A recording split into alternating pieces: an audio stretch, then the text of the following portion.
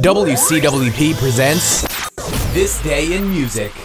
Welcome to This Day in Music, the 17th of October. Only good news today. In 1960, the Drifters' Save the Last Dance for Me hit number 1. The Beatles made their first TV appearance anywhere when part of their afternoon show at the Cavern in Liverpool was aired live on Granada TV.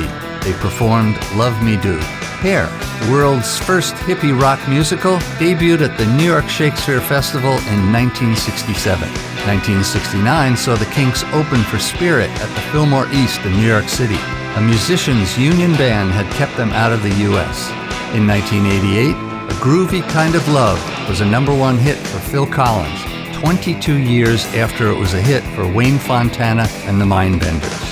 Stevie Wonder received a Lifetime Achievement Award from the National Civil Rights Museum in Memphis in 2006. And that's it for This Day in Music.